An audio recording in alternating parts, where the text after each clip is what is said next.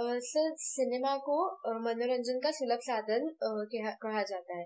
तो अगर हम पास्ट इंडियन हिस्ट्री या फिर एंशियंट इंडियन मतलब राजा महाराजा के जमाने से की बात करें, तो उनके दरबार में नृत्य, संगीत, नाट्य ये सब पेश किए जाते थे।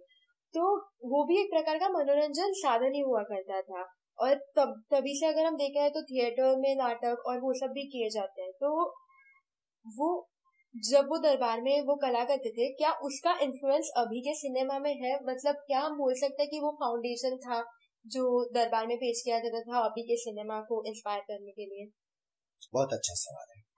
दरअसल जो समाज में घटित होता है ना, वही साहित्य में दर्ज हुआ है, एक दस्तावेज की तरह, डॉक्यूमेंटेशन की तरह। वही चीज इन्होंने बाद में सिनेमा के पर्दे पे उकेरने की कोशिश की है। मसलन उदाहरण के तौर पे अगर हम कहें, उमराव जान अदा एक नॉवेल है ना, उस पर कई फिल्में बनी हैं, बहुत से नाटक हुए हैं, लेकिन उस बुक को पढ़ने वाले आज भी करोड़ों पाठक हैं, और उस मूवी को देखने वाले भी अनगिनत दर्शक हैं, और बार बार उसकी रिपीट वैल्यू है। जो उसके डाई हार्ड फैन है वे आज भी उस मूवी को देखते हैं। और उसमें जो अभिनेत्री रेखा रही हैं, वे उन्होंने बहुत सी फिल्में की हैं, उनका एक अलग मयार है, लेकिन याद किया जाएगा तो उन्हें इस मूवी के लिए, उमराव जान। ये साहित्य का प्रभाव। कई फिल्में आप देखिए, जैसे राजस्थान की लोक गाथा शैली में जो हम फोक टेल कहते हैं, तो वहां के एक महान लेखक राजस्थान के विजयदान देथा, उन्हें प्यार से बिज्जी कहा जाता था। उन्होंने बातारी फुलवारी करके, मतलब जो लोक कथाएं हैं, उन कथाओं को गुलिस्तान मतलब बगीचे के रूप में, उन्होंने उसकी अलग अलग कहानियां डॉक्यूमेंटेशन करके उन्होंने पूरी उसकी कहानियां लिखी हैं, राजस्थानी से हिंदी में। उन कहानियों में से कई कहानियों पे फिल्में बनी हैं, और एक से बढ़कर एक मानव मन की संवेदनाओं को उकेरने का, मतलब उन कहानियों को आप पढ़ भी लेंगे ना, वो आपके सामने घटित हो, इतना बारीक सा वर्णन किया है, इतना प्रतीकात्मक, इतना सुंदर जीवंत वर्णन है। जैसे उनकी कहानी है दुविधा। दुविधा पर मणिकौल साहब ने एक फिल्म बनाई, और फिर 2004-05 में अमोल पालेकर साहब जो अपने एक्टर रहे हैं, उनके डायरेक्शन में शाहरुख खान साहब के प्रोडक्शन हाउस में, और शाहरुख खान साहब ने स्वयं उसमें रोल किया है, डबल रोल किया है, और वो मूवी बनी पहेली, जिसमें भानु अथैया ने, जिन्होंने गांधी मूवी में भी कॉस्ट्यूम डिजाइन किया था, इस मूवी में भी किया है पहेली में, और नतीजा ये ऑस्कर के लिए नॉमिनेट हुई थी। उस पहेली मूवी के जो मूवी को जब आप देखेंगे तो उसके जो डायलॉग है, उसकी जो कहानी है, उसके जो गीत हैं गुलजार साहब के द्वारा लिखे हुए, और उस कहानी को जब आप पढ़ेंगे दुविधा को, आप हैरान हो जाएंगे कि मैं मूवी न भी देखूं तो भी मेरे सामने यही घटित होता है। मतलब उस लेखक की लेखनी का कमाल देखिए, कि हमने मूवी पे जो देखा वो उसने कागज पे शब्दों से जीवंत कर दिया। सारे पात्र आपके सामने हैं। बुद्ध की प्रेम कहानी है, सोचिए। तो ऐसे अनगिनत लेखक हुए हैं जिनकी कहानियों पे, जिनके साहित्य पे सिनेमा रचा। तो साहित्यकार ने वो साहित्य कैसे रचा? सिर्फ कल्पनाएं तो नहीं की है, समाज में जो घटित हुआ है, दरबार में जैसे नृत्य हुआ, वो इस सब चीजें की है, और उसी का और बेहतर एक अच्छा फॉर्म हमें सिनेमा के पर्दे के रूप में, अभिनय के रूप में दिखता है। लेकिन भरत मुनि का जो नाट्य शास्त्र है, वो यही नवरस तो ही बता रहा है कि नवरस की प्रस्तुति हो। तो अलग अलग रस के लिए अलग अलग तरह से, जैसे भी जो जिसका बेस्ट है वो वहां पे पेश होता है। जैसे हिंदी के महान लेखक प्रेमचंद, उनकी कई कहानियों पे फिल्में बनी, उपन्यासों पे बनी। जैसे उनकी एक प्रसिद्ध कहानी शतरंज के खिलाड़ी, फिर गोदान उपन्यास पे फिल्म बनी है, बहुत सी और भी बनी है। भगवती चरण वर्मा उनके हैं, सादत हसन मंटो की कहानियां उसके ऊपर बनी है, बहुत सी फिल्में, और उनकी जीवनी पे भी फिल्में बनी हैं। उनकी एक प्रसिद्ध कहानी तौबा टेक सिंह बहुत बार पढ़ी और सुनी जाती है, उस पर भी फिल्म बनती है। कई लोगों ने प्रयास किया है। शरत चंद्र चट्टोपाध्याय चैटर्जी, देवदास, यह एक किताब है, उपन्यास है। इस पे हिंदी में 6 फिल्में बनी है, अलग अलग भाषाओं में और भी बहुत बनी है। और अभी भी अनगिनत डायरेक्टर को अगर प्रॉपर उनको फंड मिले, सुविधा मिले, तो और भी इसको इवॉल्व करना चाहते हैं, इस कहानी को अपने तरीके से पेश करना चाहते हैं। ये उस साहित्य का करिश्मा है कि अभी भी ये प्रेरित कर रही है कहानी कि आज के दौर में कंटेम्परेरी आप हमसे कैसे कह सकते हैं।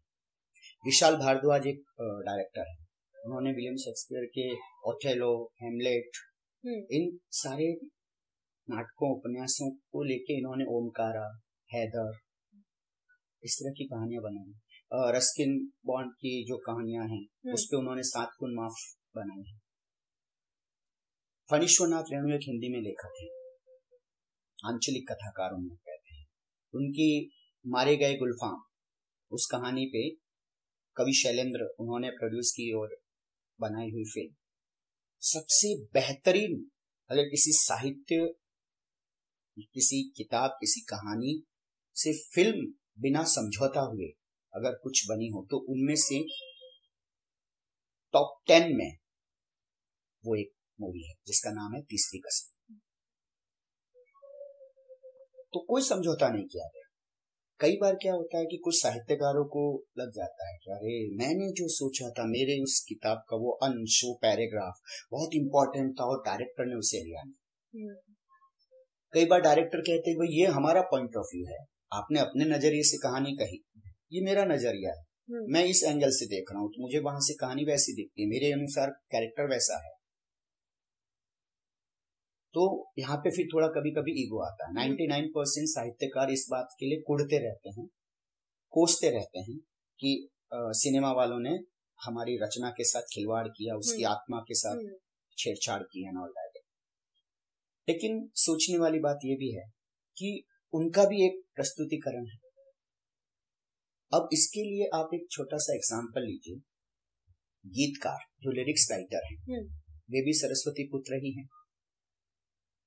उन्हें भी रचना ही करनी है। लेकिन उन्होंने क्या किया, जो तुमको हो पसंद वही हम बात कहेंगे। उन्होंने स्वांत सुखाए वाली बात नहीं रखी। मैं बैठा हूं, मैं सोच रहा हूं, मैंने आज ये गीत लिखा है, बस यही तुम्हें फिल्म में दिखाना है तो दिखाओ, तो जाओ, ऐसे एटीट्यूड में बैठेंगे। उन्होंने क्या किया, जो तुमको हो पसंद, मतलब जो डायरेक्टर कहें, जो प्रोड्यूसर कहें, जो फिल्म की मांग है उसके अनुसार लिखा। तो वैसे नहीं लिखते तो गीतकार होते। आज हम मनोज मुंतशिर जिसका नाम ले रहे हैं, जिनका नाम ले रहे हैं, कैफी आजमी साहब, जावेद अख्तर, गुलजार साहब, क्या इनका हम जिक्र, साहिल उद्यान, अनंत बहुत सारे लेजेंडरी गीतकार रहे हैं। किसी भी दर्जे में वे साहित्यकारों से कम नहीं है, महान कवियों के रूप में। लेकिन उन्होंने क्या किया, जैसा देश वैसा देश, थोड़ा सा फ्लेक्सिबल किया खुद। इसी बात पे साहित्य वाले तुनक जाते हैं, बिदक जाते हैं, ये तो समझौता कर रहे, तो बाजारू हैं, ये इस तरह से मतलब समझौता करके लिख रहे हैं, खिलवाड़ कर रहे हैं। लेकिन थोड़ा सा अगर उस संवेदनशीलता के साथ देखा जाए तो वैसा कुछ नहीं है। साहित्यकार, लेखक, कहानीकार उतने प्रसिद्ध क्यों नहीं है जितने गीतकार हैं? इसी वजह से, क्योंकि वो समझौता नहीं कर पाते या उतने फ्लेक्सिबल नहीं हो पाते जितना गीतकार हो जाता है। और यही वजह से फिल्म इंडस्ट्री वाले, सिनेमा वाले रोते रहते हैं कि अच्छे लेखक नहीं है, फिर वो एडेप्टेशन कर लेते हैं या मूवी रीमेक कर देते हैं, उसमें भी भेड़ चाल का शिकार होते हैं, औंधे मुंह गिरते हैं, फिर से अच्छे लेखक खोजते हैं, फिर छोटे शहरों की कहानियां आती हैं। तो इस तरह से भी होता है। एक बहुत अच्छा नाटक रचा गया था फिक्शनल पात्र से, उसका नाम था अनारकली।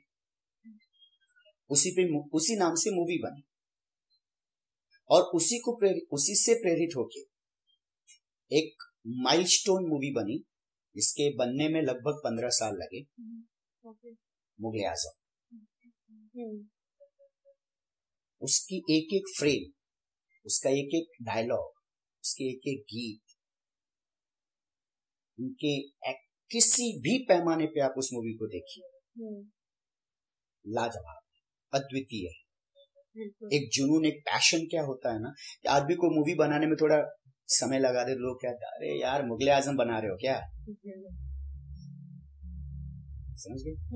लेकिन हैरानी की बात क्या है, आज भी जब आप मूवी देखते हैं तो पृथ्वीराज कपूर साहब ही अकबर लगते हैं, दिलीप कुमार साहब लगते हैं सलीम अगर हुआ होगा तो ऐसा ही होगा वो, और मधुबाला जी के रूप में अनारकली और कोई हो ही नहीं सकती। और हम मूवी देखते हैं तो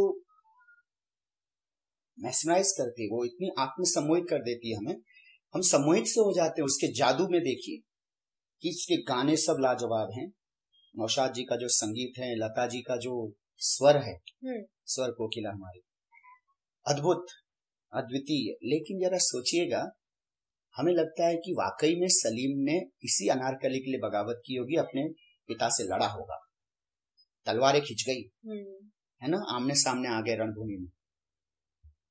इतिहास में अनारकली नाम का कोई पात्र ही नहीं है, काल्पनिक पात्र है। जी जी, यहाँ पे सिनेमा की जीत होती है ना। यही चीज हम साहित्य में भी देखते हैं। अब जरा सोचो, ये पूरा जादू क्रिएट होने में उसके डायलॉग भी हैं, गीत भी हैं, अभिनय भी है, नवरस अपने समग्र चेतना के साथ उपस्थित है, लेकिन एक काल्पनिक पात्र को कितना जीवंत बना दिया। आज भी हम कहते हैं अरे अनारकली, बिल्कुल। सोचिए, तो ये जादू है। फिर वही बात होती है कि हम ही हम है तो क्या हम है, दोनों एक दूसरे का साथ लें तो एक और एक 11 हो जाए।